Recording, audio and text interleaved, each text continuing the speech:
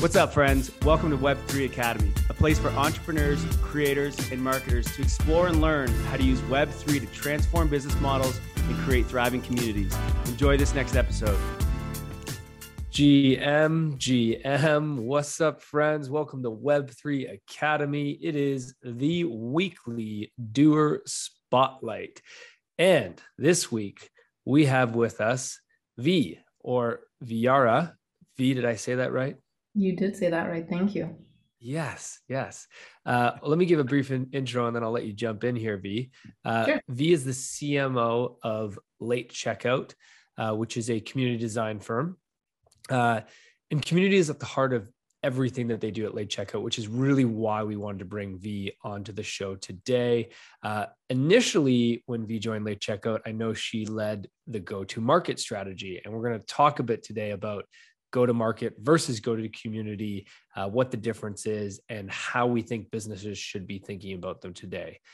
Before Late Checkout, V spent close to 3 years leading marketing for Element AI, which was acquired by ServiceNow, I believe, during the pandemic.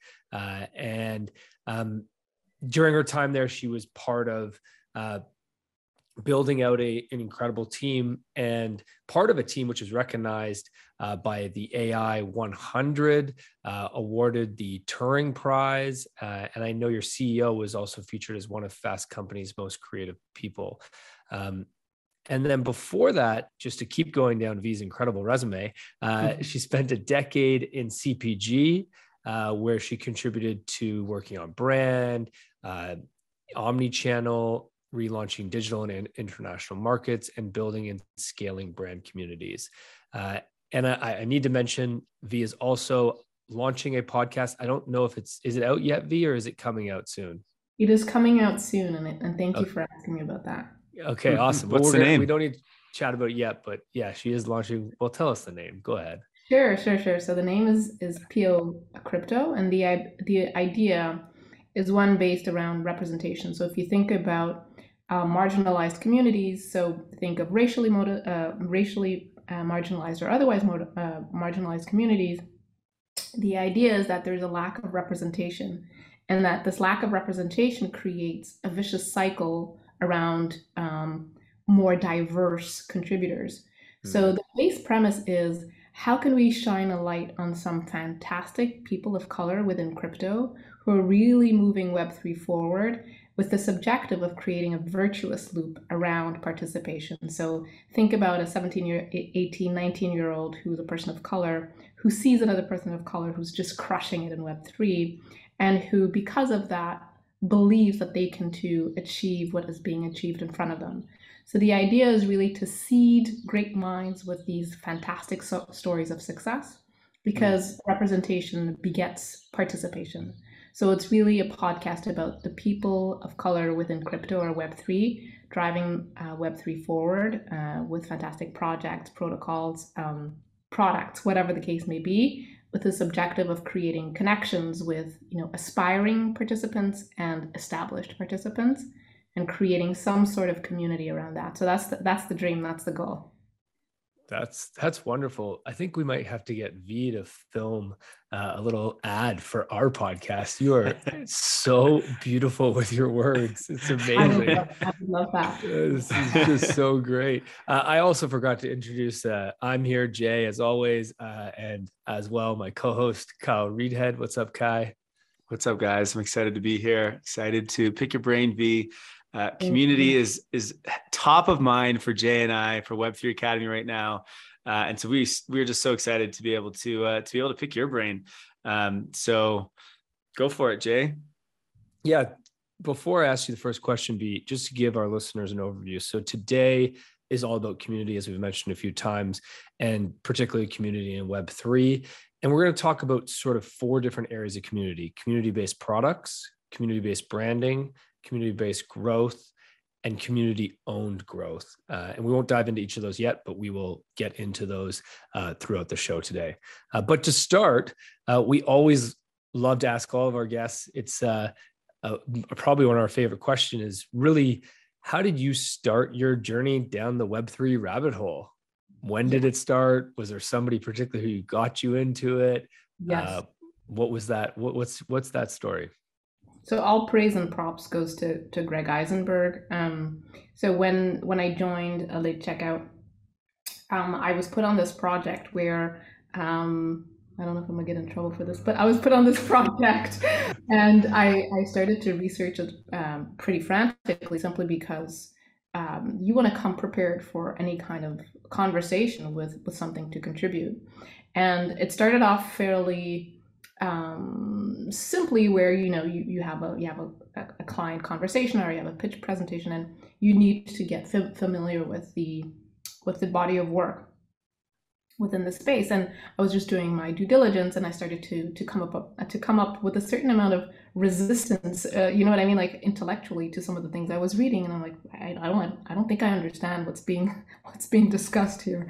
And so I started to pick it apart, and I still didn't understand. And then I kept on going. I think I'm still going. So this was over a year ago, but the idea is it really is literally falling down a rabbit hole. So one conversation sparked just curiosity, and I've been following my curiosity ever since. But the person who made that possible for me was definitely Greg Eisenberg. And what about Web3 sparked something inside you? I was reading on Late Checkout about your manifesto.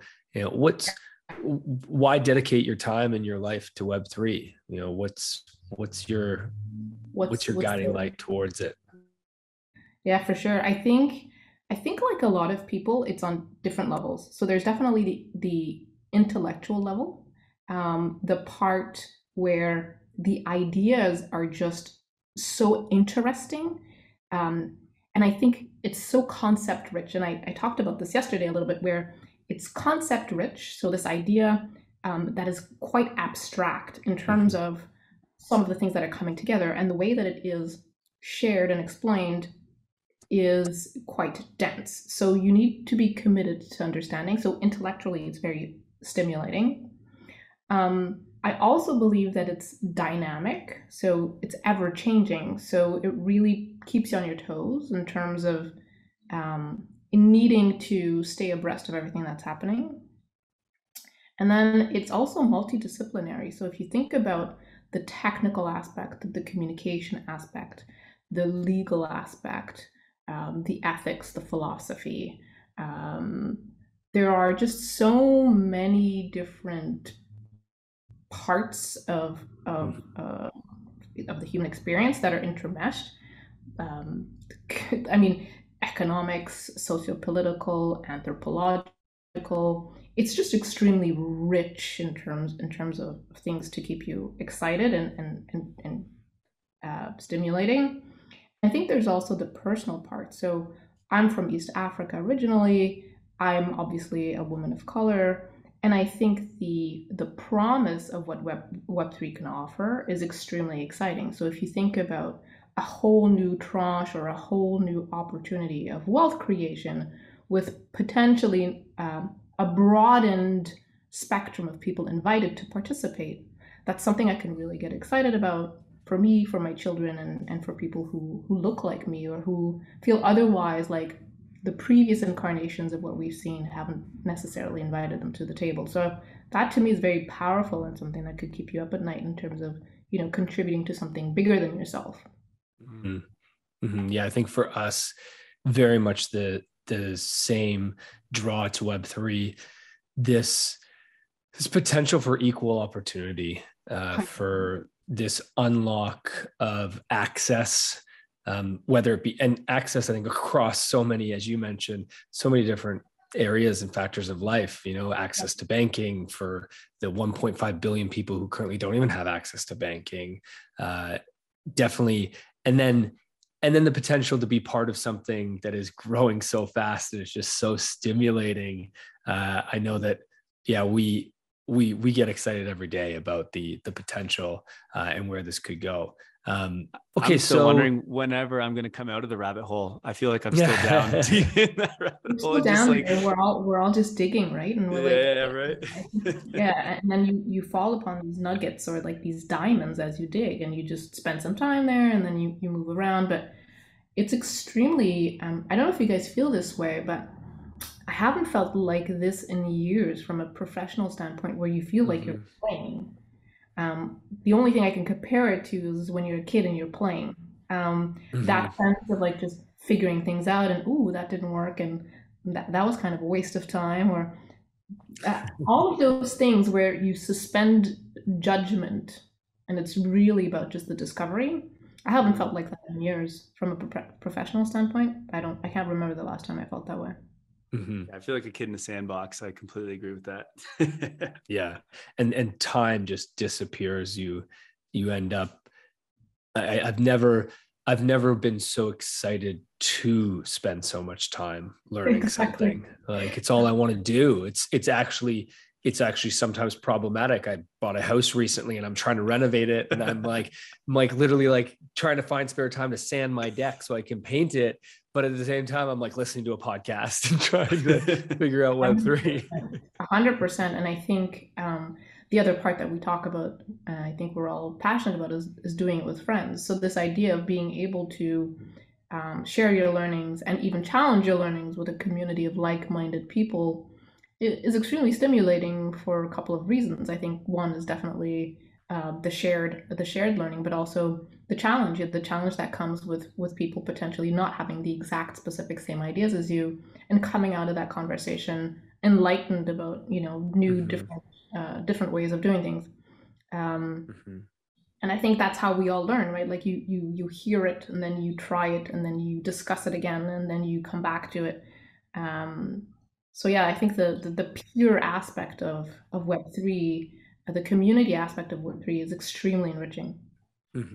And that's, I think, one of the most interesting things about community in Web3 is like when you get into communities and you meet people, and Jay and I are lucky we get to talk to people every week on this podcast. When you ask their Web3 story or why they're in this, like, so many people have such a different reason of why they're in here. And it's like, how many problems is Web3 aiming to solve right now? It's incredible what it's trying to do. And there's so many people that are all in this space for so many different reasons, but like, we're all kind of like banding together. And I think that's what makes this community so interesting and so cool, which I think is a great transition into getting into discussing community. But to me, that's just like one of my favorite things about Web3. So I just wanted to add that in there. So before we pull necessarily on the thread of community in Web3, I just want to stop and talk about community as sort of a concept first, and a concept particularly within business. V, why is community so important for businesses? Why should businesses be spending time thinking about community? Why does it matter? What does it allow them to do that marketing might not allow them to do, or other focuses might not? I think I'll start with the challenges. One of the challenges of community is return on investment. So like a lot of activities, I don't believe we figured out what the right measure for community is. And I think we're looking in the wrong spot. That's a whole other conversation. So I would say that first and foremost, at the moment, what community needs is belief and conviction at the highest level. So whoever is in charge of the endeavor needs to be deeply committed to community, because the conviction will feed the kind of virtuous circle or cycle that you need around growing community when you don't have the return on investment traditional metrics that people are looking at or looking for when evaluating a business activity. I think that kind of short-term lens hinders the long-term effort that community building needs. There are definitely community builders that I look at and am inspired by. I think about David Spinks over at CMX or XCMX. I think about Rosie Sherry. I think about Rafa the Builder. I think about all of these fantastic thinkers around community and what it means. And I believe we've not figured out the right way to evaluate community. And therefore, that to me is one of the biggest hurdles for a business to invest in it. If you're not able to put it on a slide and talk it through at the board level, that slide's not going to make it in, and you're not going to be important, and you're not going to be invested in. It creates this vicious cycle. So I would say first and foremost, if the highest instance of whatever business you're a part of does not believe very deeply that community is what it's all about, I think you're set up to fail. Mm-hmm. So that would be my first thing. And thereafter, I would say if you have that kind of environment to be able to play around what community means, I think the opportunity is limitless. Because the opportunity is, if we think in traditional business terms, of a highly engaged super consumer who's going to drive down, again, very traditional business terms, but who's going to drive down your retention costs and who's going to drive down your acquisition costs because of the virtuous cycle they're creating with word of mouth. And who's going to lower your service costs because they're going to do part of the customer service job of speaking to other people who are interested in what you're doing. And they're going to do it in a completely objective, almost third-party way. They have no vested interest. They're not of the company to be speaking about your product in the way that they are, a product, service, whatever the case may be around what it is that you're selling. And then there's all of the things that can't be captured, but think about content creation as a whole, the amount of content creation that can come from a community that is invested, it's unbelievable. And then if we're thinking about Web3 opportunities, the ability to financialize or to monetize community is really unlocked. So if you think about doing the right work with your community, meaning aligning what it is that you want to do with what it is that they want to achieve, and you are really able to come together and again, have a shared vision and mission, that you're able to enable this community to achieve.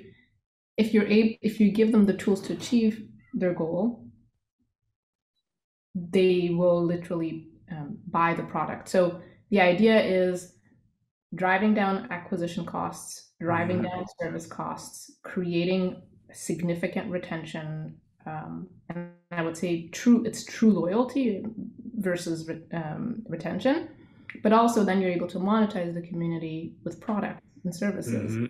So what are the events? What is the content they want to consume? What are the products that they need? How can you help them achieve their goals? And then you can build on top of this very invested potential community if you do everything right from the beginning, with their best interests at heart, and with a means to really just connect them through your product is ultimately what you're doing. Yeah, I really like the concept of community as the new moat. What your community provides, and you mentioned so many ways that they provide it. They provide this almost this bubble around your business where they're feeding information and feedback back in and helping you learn and grow and giving it to you, as you said, in a completely objective way. But then they're pushing your message out and being these voices for you that is so authentic that is difficult to achieve in the traditional marketing sense or through a marketing strategy. Yeah, I completely agree. And I think the methods or the flywheel or the analogies that we need to bring are also different. So what is the perspective we need to bring to truly understand the value of community is probably something we need to think about. So traditionally we think, and this is something I wanted to talk to you guys about, and this is the experimentation part.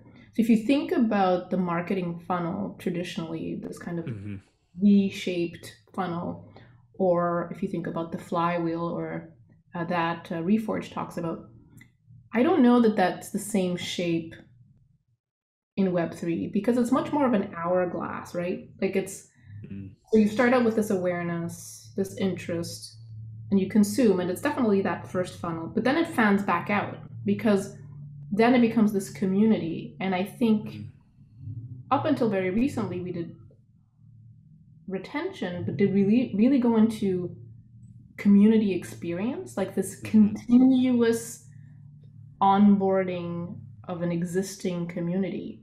And that's why I think the shape is much more of an hourglass versus a funnel or a cycle. So I don't know what you guys think about that, but I think that's the shape. That's a great analogy, because after retention, which is usually what you see, now it's almost like they become owner, right? Like if you're using Web3, if you're using some sort of token or an NFT or whatever, it's like they become owner. They also become sort of incentivized potentially. So it's like there's community and maybe owners after that. I don't know. And yeah, absolutely. I can see that as like your customers, once you have them through that funnel, they become the next entry point for the funnel, because they're, as you said, word of mouth, bringing in all the next people. And I think it's even like, it's almost on steroids in Web3, because you give them that ownership or that equity or that whatever, like that, that ownership inside that community. And so they're even more incentivized than they would be in like kind of the Web2 world. So I love that hourglass idea. That's great. It's genius.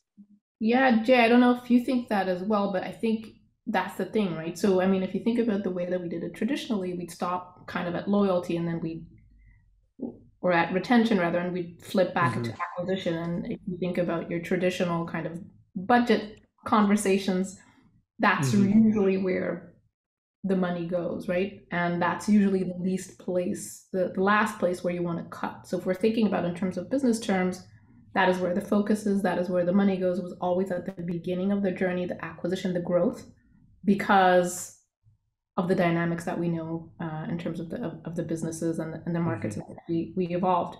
But if you think about that now and you say, well, this new layer is ownership, well, that changes the relationship you have with this consumer/owner. All of a sudden, your lens needs to include a much broader life cycle than from aware to acquired. You need to go all the way through community, all the way through re-engagement. So that is going to change the shape of the relationship, but also the shape of the marketeer. And we started chatting about that before, and I saw you guys had a good exchange, and you got some kudos from the CEO of Lens Protocol, Stanley, right? Stanley from Lens and Aave, yeah. Aave. And it was an interesting thing where throughout my career, and I've heard this of many marketers, I've heard this, you get challenged around the relevancy of marketing. Why are you even here? What is it that you're contributing? And I think most of us have, in some way, shape, or form, have had to explain why we deserve a seat at the table. And everybody needs to be able to explain why they have a seat at the table. So I think when I saw his tweet and he was saying, there's no need for marketing in Web3 or something like that, I think if we pull out of the attack of the marketer versus marketing, so he talked about marketing, he didn't talk about marketers. So it's an idea. He's talking about this idea. I think if we pull back and we ask ourselves the question, I think that it's a very valid question. What does marketing look like, and is it called marketing in Web3? Because if you look to the traditional definition of marketing, it's really connecting audiences to products. This through line, the community part, wasn't necessarily part of the definition. So is it called marketing in Web3? I don't know. What do you guys think? I'd love to. So this was, he tweeted this out, I think it was like a couple of days ago. And I read that, I was like, wait, what? There's no marketing Web3? What's he talking about? And my response was basically like, there's marketing in everything you do, right? It's not just about marketing a product or a brand. It's like, I market myself every single day, right? Like I walk into the grocery store, I go into an Uber, and I'm marketing who I am to every single person that I meet. And I don't even know why. It's kind of what we do, I think, as humans. And so like, I don't know. I do hear a lot of people talk about how marketing, and I think what they really mean maybe is advertising is gone in Web3. I don't know. Because is it gone, or is it just I don't think so. I think advertising becomes even better in Web3, to be honest. But that's for a whole nother rabbit hole. But to me, I just think, you market every time you do, like even as a community. Let's say you want to we hosted an event for our community yesterday. It was on Monday night. And we want to get a bunch of people there to talk and have a conversation about Web3. We were talking about tokenomics and governance.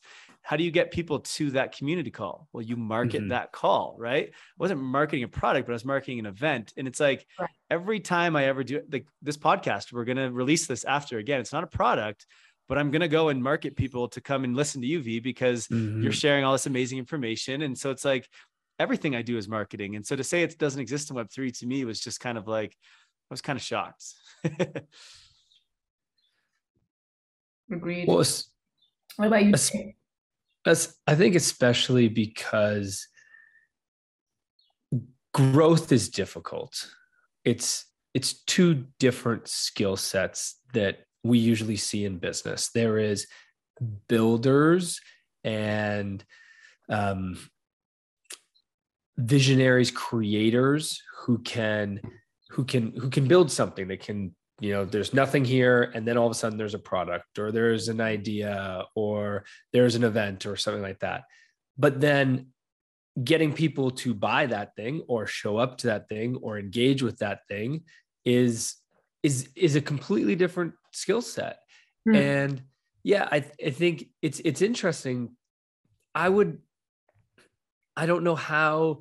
I think also just because a lot of the conversations I've had recently, particularly in the past month, have been around, hey, I've got this great Web3 project. How do I get eyeballs on it? Right. So I think I'm having so many marketing, and obviously that's because that's the role I play. And those are the types of people that are coming to me.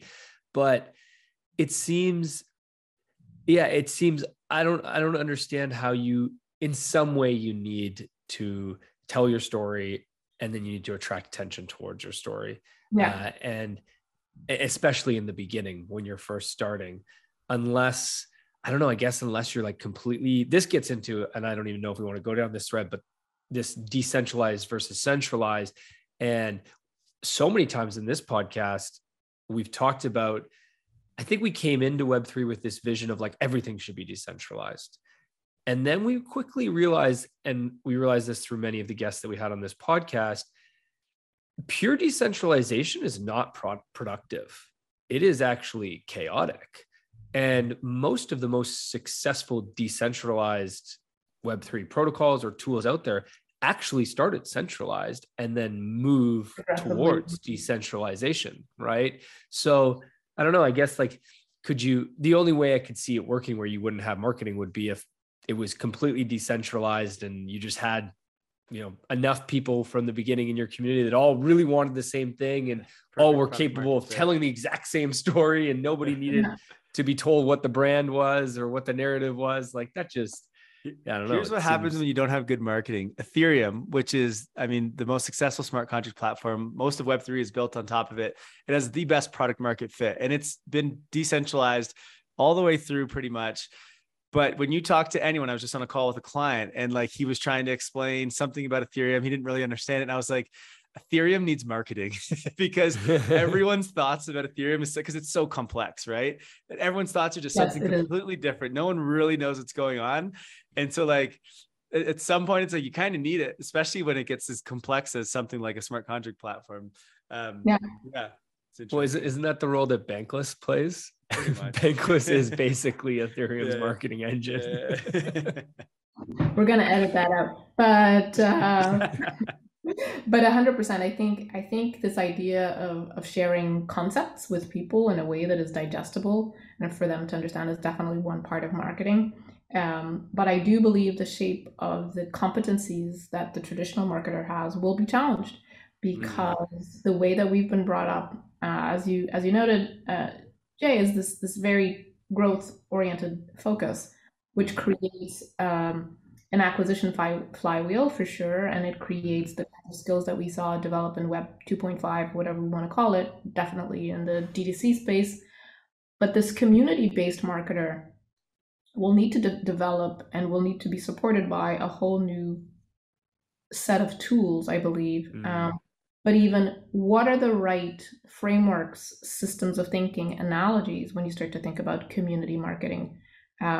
Is it about onboarding? Is it about retention? Is it about loyalty? Is it about, you know, is it about how much of total value every single community member is going to be based upon, like, what is the unit value or unit measure of a community member over an audience member? So once we start to bring in kind of the economic lens, whatever the metrics are, I think we need to think deeply about what they are and to come up with a system to be able to evaluate them if we want to have a constructive conversation. And I think it's wonderful that we're doing it at the same time as everybody else is figuring their shit out, where, you know what I mean? So it's this idea of saying, you know what, the skill sets will be different, and it's fantastic to be able to work with and to collaborate with a fantastic community managers, or even people in the CX space, so customer success space, I think have a unique opportunity to leave a really deep imprint on what this community marketer is going to look like. You said a great term that I haven't heard before, I don't think, is community-based marketer. What is that? Like, tell me, like, what does that person do? And maybe we don't know yet, is kind of what you're saying, is we're not really sure what that is. Up. Yeah. I think so. So Greg has this really great reference where he talks about community-based products, and in the way of late checkout, community-based products are one of two things. Community is the product, or community enhances the product. And I love that definition because it starts with a certain amount of specificity, saying, you know, it's not an infinite type of product. There's really two. If it doesn't fall within these two, then it's not a community-based product. And the community is the product means that the thing that you are building is ultimately a community. So if I think about Web3 Academy, at least in its present form, what you are building, or what Jeff is building at Jump, or what they're building over at Radar, or all these other great DAOs, is first and foremost is fantastic community experience. And then there's community enhances the product. So if we think about most protocols, community enhances the product. There is a technical product that exists, but it's the community enhances the product experience. And so how do you build community for these products is going to be the job of the community-based marketer.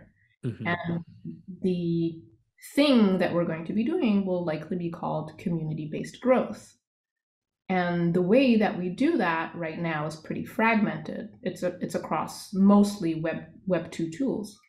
And then there's a huge amount of opportunity, obviously, with tokens, unlocking that last step. But if you think about it, the idea is that, you know, there's a couple of challenges in the way that we're doing things right now. I think mostly at two spots. At the discovery spot. So how do you discover the projects that you want to be a part of, or that are likely to connect with you, seems to be an enigma. And it's mostly through podcasts like this one that people will discover things that they're interested in, blog posts that are not indexed and not SEO optimized, long form content by thought leaders that are somewhat obscure and not indexed again. So there's definitely a challenge at the discovery stage. We use mostly Twitter to find out about and to stay abreast of what is happening.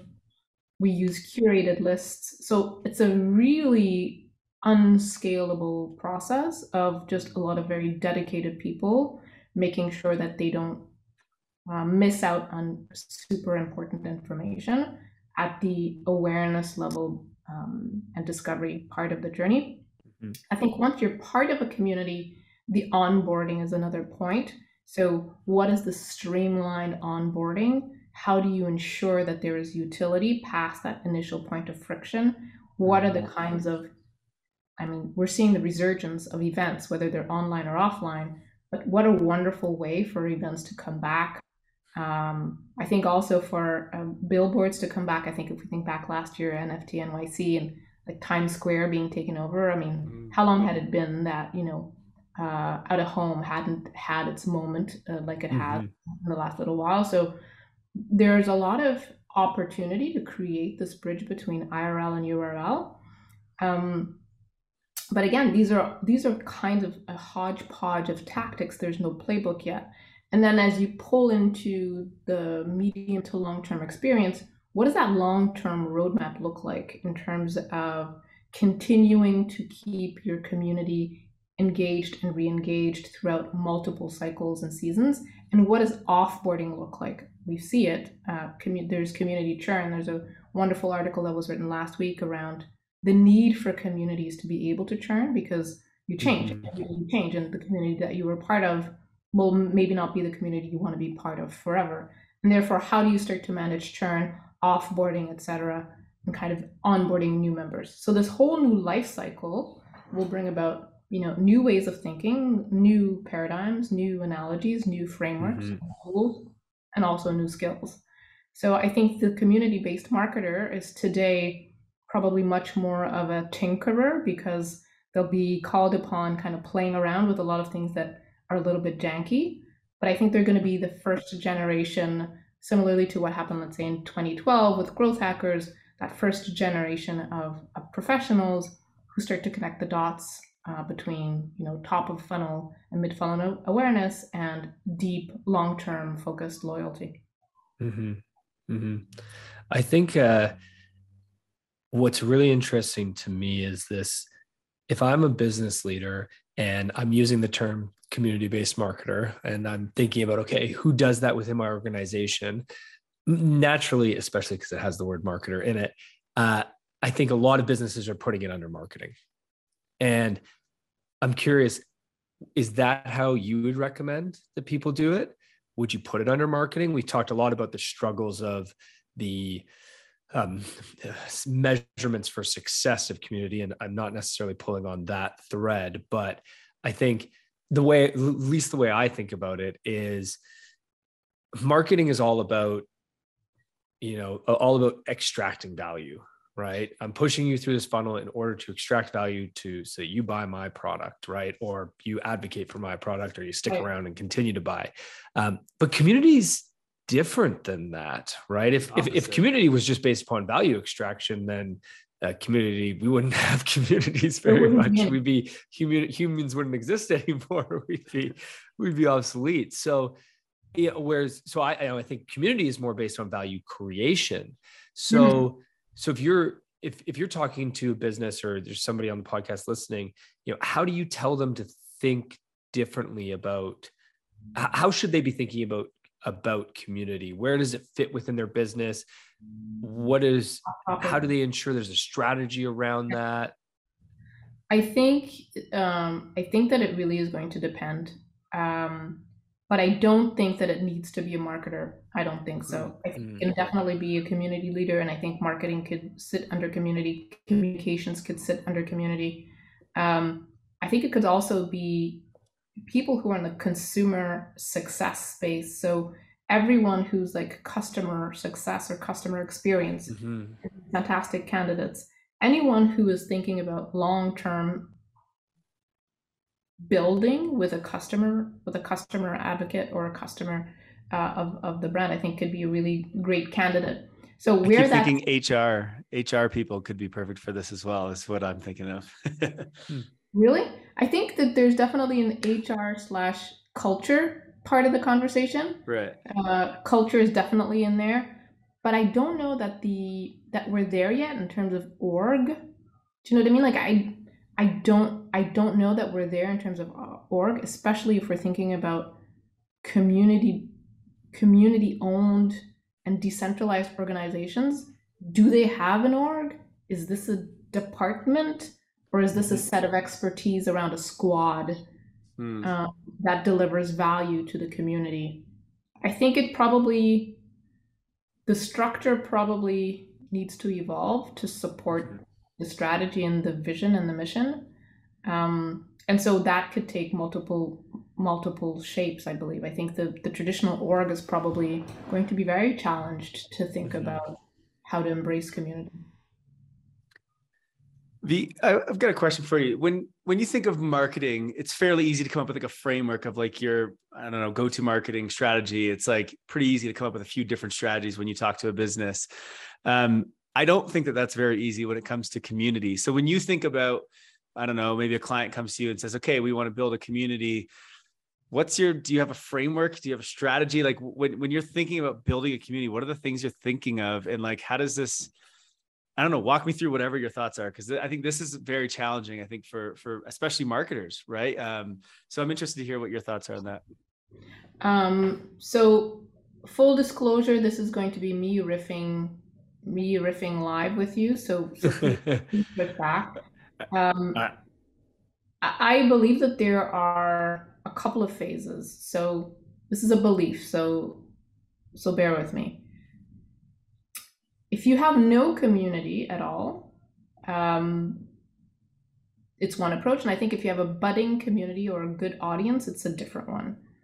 So if you have a budding community, let's say an audience, let's say you're very active on social, your challenge or your opportunity lies in converting your audience into a community.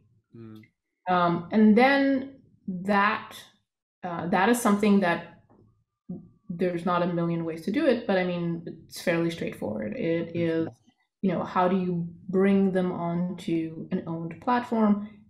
And I mean, you guys have done this fantastically well, where you create a funnel whereby this audience becomes part of some sort of communication channel that is owned, where you're able to manage the relationship. If you're able to create utility, I think that audience becomes a type of community member. I wouldn't say the most engaged, but definitely a community member, more on the audience side than community side. If then you're able to foster meaningful conversations within that community, you start to create engagement. And as soon as there are relationships inside of the community, meaning if you, Kyle, and I start to jam inside of whatever platform that we're a part of and create value together, I think you create stickiness. So we all want to belong, and when you find your people, it is extremely sticky. So if you start to meet up every day and have meaningful conversations, and I start to look forward to seeing you in Telegram group or in Discord and whatever platform and saying, hey Jay, hey Kyle, how are you guys doing today? And we have a fun exchange and we work on a project together, that creates a significant amount of value for me and stickiness. I think if you have no audience at all, and you're looking to build a community, it takes on a different shape. And I would still recommend you start with audience, because ultimately you want to ensure that whatever it is that you are proposing creates value. And without an audience, it's very difficult to test. So that would be my recommendation would be, audience building, creating utility. That utility drives community. That community drives value. That value can then be monetized through products, services, etc. And then it pushes out another arm of content. So this idea of creating that kind of flywheel, I think, is extremely interesting. And it also, I love that, by the way, thank you. And it also creates that moat, which is what Jay talked about, earlier in this episode, which has stuck with me this whole time, because one of the things with Web3 is because everything's open, right, and decentralized, the thing that was the moat back, well, still is today in Web2 anyways, like you think of Instagram, for example, once you have some followers in there and you have an account, that's the moat, right? Like you can't just go somewhere else, right? And so that's kind of how tech has been built for a long time, is that your tech is that moat. But we're about to open everything. Everything's going to be completely open and you can move in and out seamlessly. And so that moat is gone. And so I think that really made me see like, oh, and Web3 community actually is everything, because it is the moat, right? And you just kind of gave that framework of how you get there. And once they're there, you said it's sticky. They want to come back because they can easily go elsewhere in this world once everything becomes open. So community really is that moat, that thing that keeps you there. Literally is basic as like belonging. So, on a fundamental human level, we all want to find our people. And if you're able to help me do that, especially now where there's such a space for people to, there is a space for communities in a way that didn't exist before. And I say that because of, family ties aren't as important as they used to be. Religion, at least for a lot of people, isn't as important as it used to be. social engagement, civics aren't as important as they used to be, Mm. institutions, neighborhoods. So there's all of this space for other types of communities to provide you with that value of that sense of being part of something. And I think online communities do that for a lot of people, especially if the things that we are discussing are really important and near and dear to us. And we're able to do it in a way that we never could before. I'm sure this is something that resonates with you, this idea or this thought of being able to jam with somebody who is at the complete opposite end of the world is something that really excites me very profoundly. That I can communicate, exchange, and have deep, meaningful conversations with somebody that I've never met is something that really excites me. That I can create trust with someone whose name I don't know. These are all things that I took for granted and all of a sudden are being flipped on their head. And I'm like, wow, I never thought I could trust somebody who's completely pseudonymous. I can, because I feel that I know them, even though I don't know their name. I don't even know their real name. I just jam with them. I've been jamming with them for 2 months on a Discord server. Yeah. So there's a lot of things that that are really up for interpretation that I find extremely interesting. Particularly in the current geopolitical media narrative world that we live in, where there is a lack of trust and we are constantly faced with fear. There's never been so much fear. There's never been so much stress. It feels like mental health is at an all-time high. I say this all the time, Kyle, and I say this all the time. In our agency, we have a team of 10 people all around the world, and 2 of them, one is Russian and one is Ukrainian, but both were living in Russia when the war broke out. And I can't tell you what it was like to experience and talk to them about that versus read it on the news, right? There's nothing that the news could have taught me that I couldn't have learned directly from them. And that is, there's just something so powerful about the humanity of that I think is so important. Coming back to what we started at the beginning, what problems is Web3 going to solve? I mean, is it going to solve them all? The lack of trust and fear is a big problem that I think if we build more of these communities, it really can answer that. So one thing I want to chat about is what and you can take this 2 different ways, maybe. What are the sort of the features of Web3 that you really think enable communities to be built in a way that wasn't possible before? And maybe along the same line, is there any examples you have of communities that you're a part of, or that you know of, that you've seen using Web3 tools in great ways?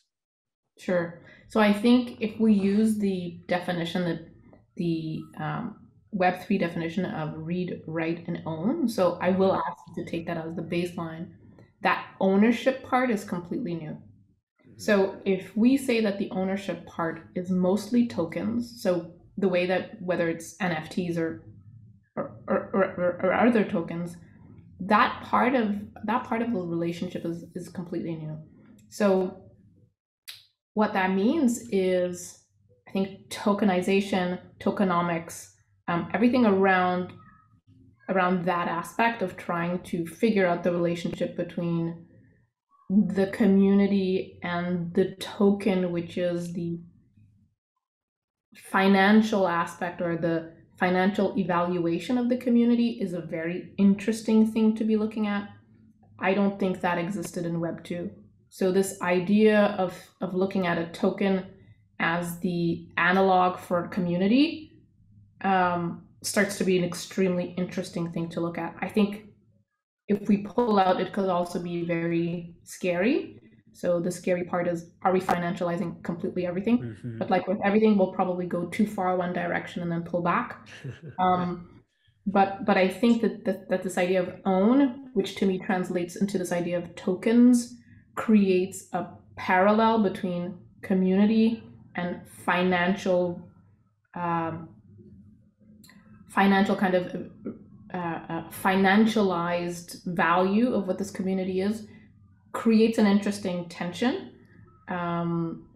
And the communities that I see using this well, I'm really interested in what service DAOs become. So we think about if we think about service DAOs as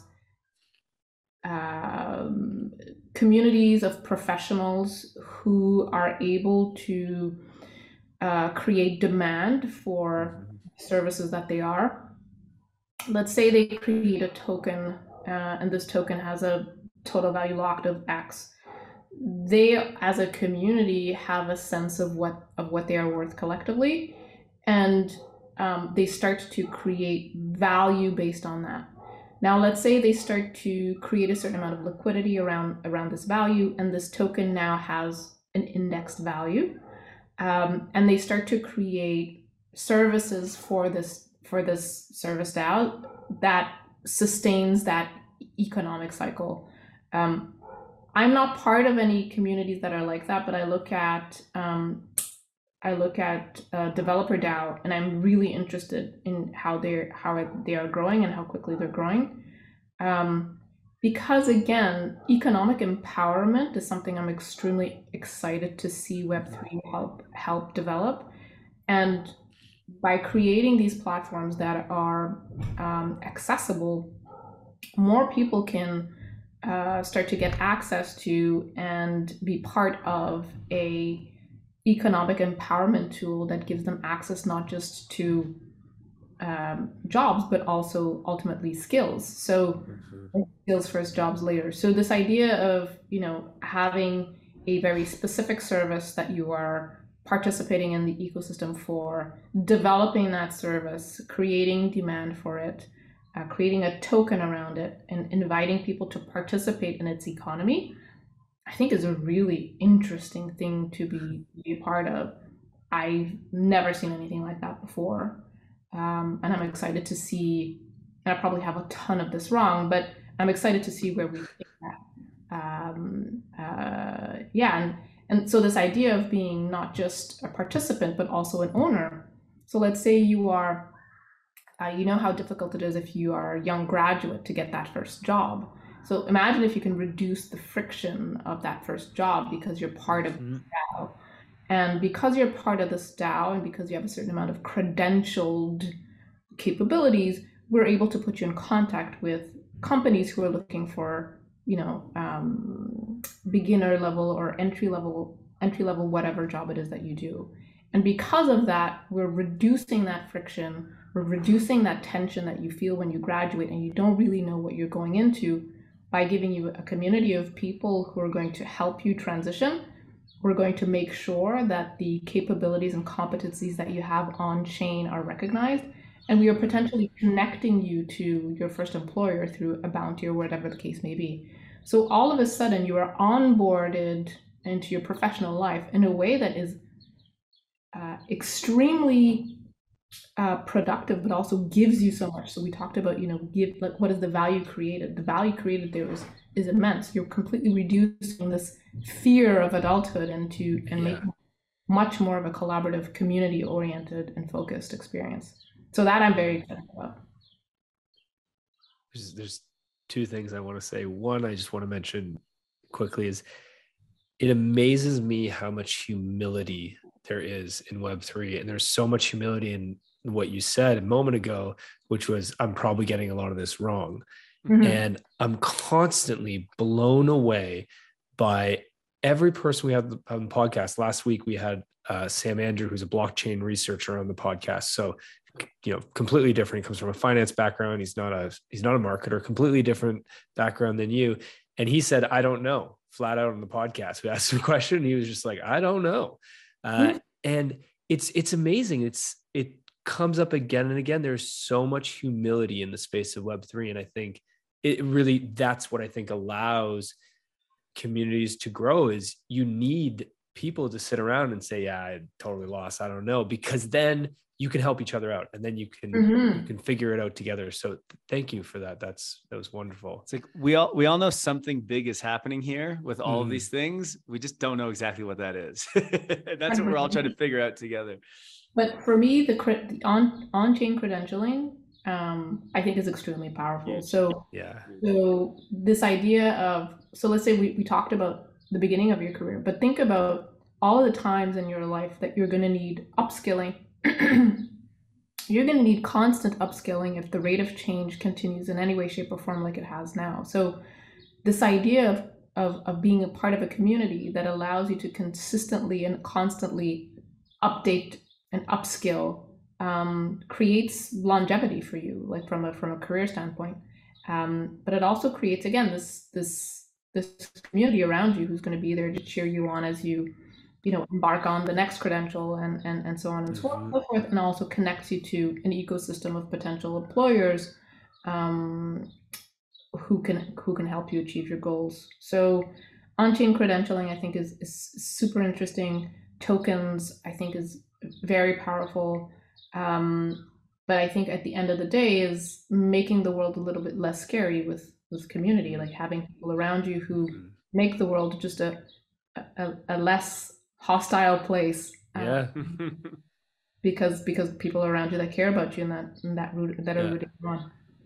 Yeah, because not everyone lives in Canada like we do, where everyone's your best friend and just says sorry every other word. But I mean, life is tough, right? I mean, everybody lives through setbacks, and if you're able to, connect with somebody who makes that day, that moment a little bit less tough, that's a blessing. Yeah. All right. Before we wrap up here, just want to, any predictions?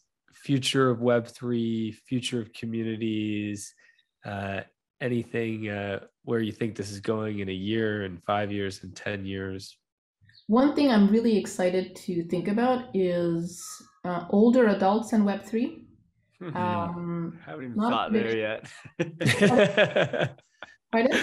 I said I haven't even thought about that yet. The UX is just so far off, but I'm really interested to hear what you're about to say. So please go on.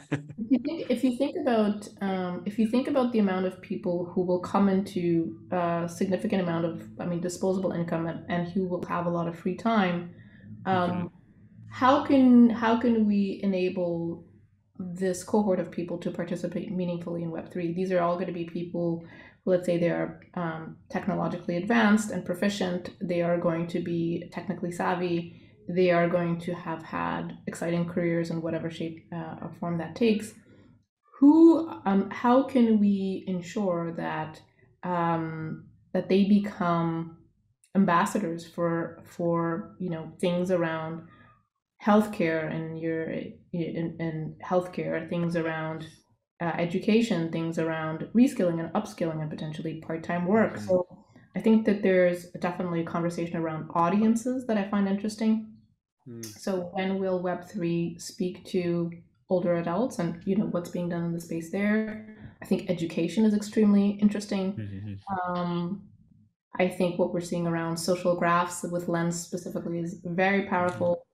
But then there's so many other things. So I was talking to somebody, Fig at Mirage, and he's developing AR NFTs. I was talking to somebody else around decentralized labels. So there's all kinds of projects and programs that are mixing and matching the technological aspect to a social or creative one that I find extremely interesting. Like this idea of meshing. Less siloed thinking, I find extremely interesting. So applying some of the economic models to cultural businesses, I find really, really interesting. And then I think around things around, onboarding this new generation of contemporary art enthusiasts. I don't think that there would be so much digital art being produced if there wasn't a whole new generation of collectors. And so, what is the education for collectors going to be? What are some of the collector DAOs that we're going to see pop up to help people understand, appreciate, evaluate, and trade art similarly to what we see with the contemporary space? So these are just a couple of things that I'm thinking about that I find really exciting. So much. just a few. Yeah. We're clearly going to have to get you back on for a part 2 at some point in the future. Okay. Quick little speed round, a couple quick questions for you, and then would love to give you the floor and opportunity to give your shill. Kai, I'm sorry that we're running slightly past the hour here. Right. We'll get there as quick as we can. No So okay, speed round. First, favorite person to follow on Twitter? Ooh, just one? I really love Rafa the Builder. I find extremely insightful, really thoughtful, fantastic follow. Awesome. Okay. One Web3 project you're following or excited about, could be NFT, DAO, protocol, anything within Web3. Well, there's the one I just talked to you guys about. There's two. So there's meta labels that I think is extremely interesting. I think chaos is very interesting. I can't do just one. It's not possible. I think lens protocol is very interesting. But also I will say, and it's somebody in the community, Shreyas, who really ticked this box in my head, is everything around ENS, the Ethereum name service. I think there's tons there, and I need to like block a day to just go deep into it. But I think ENS is extremely interesting, and we're probably not even understanding everything that we can do with it. Yeah, I love it.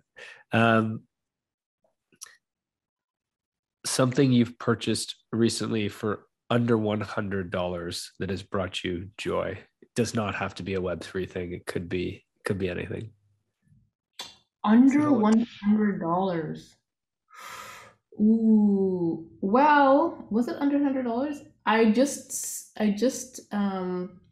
put myself on the, what is that called when you buy a book before it becomes a book? It's the Matthew Ball book, the Metaverse book. Oh, the Metaverse one. Nice. The pre-sale list or whatever. I want to do that too. Yeah. So we should, if you guys buy the book, we should definitely have book club. Like a book club around that. Because yes, I'm so in. Listeners, if you we'll put the link to his when does it come out? It's like June or July. I think it might be July. It's soon. I want to say June, but that was like that was an instant like no-brainer, 100% buying that. Yeah, Matthew Ball is like one of the biggest names in the metaverse, and not in the metaverse, but like talking about the metaverse. And he started like an ETF on the metaverse, etc. Yeah, he's super knowledgeable in this, and he's got a book coming out soon. And V and myself are definitely going to have it, and we are going to read it, and we're going to start a book club. I'm excited. Yeah. That's the kind of thing you need a book club for. I mean, you'd be like, what? I didn't understand that reference. Somebody before wrapping up, just V, want to give you a chance to, we talked a little bit about your new podcast, and give you a chance to tell our followers, our listeners, where they can find you, where they can reach out to you, anything you want to promote. Please give your shill. 100%. So you can find me on Twitter at Vyara. So that's at Vyara. The podcast is going to be launching sometime in late summer, early fall. The name is PO Crypto. The play on words is People of Color of Crypto. And we say that very broadly, meaning people of marginalized, racialized communities. And the idea here is to give a place to talk about success stories of people of color moving Web3 forward with the projects, protocols, and things that they're doing in the space that are driving the space forward. Generally speaking, with a focus on creating just that representation that allows a young mind or somebody who would be thinking about joining a protocol, joining a project, seeing somebody that looks like them or sounds like them or whose circumstances sound like theirs, and be excited to participate in Web3. So that's going to be at POC Crypto. That's P0CRYPTO on Twitter. I think I said that right. And right now I'm just kind of squatting the handle until I have something. Fantastic. This has been wonderful. Thank you so much for the time, V. I mean, wow. I can't wait for part 2. 100%. And I want to thank you both for inviting me. this has been so much fun. I've used this to also learn, and I can't wait to see what else you guys do. Thanks so much. Thanks so much, V. Have a wonderful day. Thanks. Talk to you soon. Thank you for listening to Web3 Academy. We hope this helps you along your Web3 journey. And if it does, please share this episode and subscribe so you don't miss the next one. By the way, if you've yet to join the Discord community, you are missing out. This is where all the magic happens. This is where we learn, where we ask questions, where we network.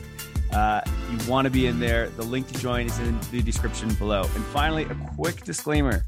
Nothing in this podcast was financial advice. Crypto and Web3 can be risky. You can literally lose it all. In fact, if you invest on account of what we say, you probably will lose it all. So don't do that. In all honesty, the point of this podcast is to remove the noise of markets and price and focus on utility and implementation anyway. So you should not take any of this as financial advice. Thank you, friends, and see you in the next one.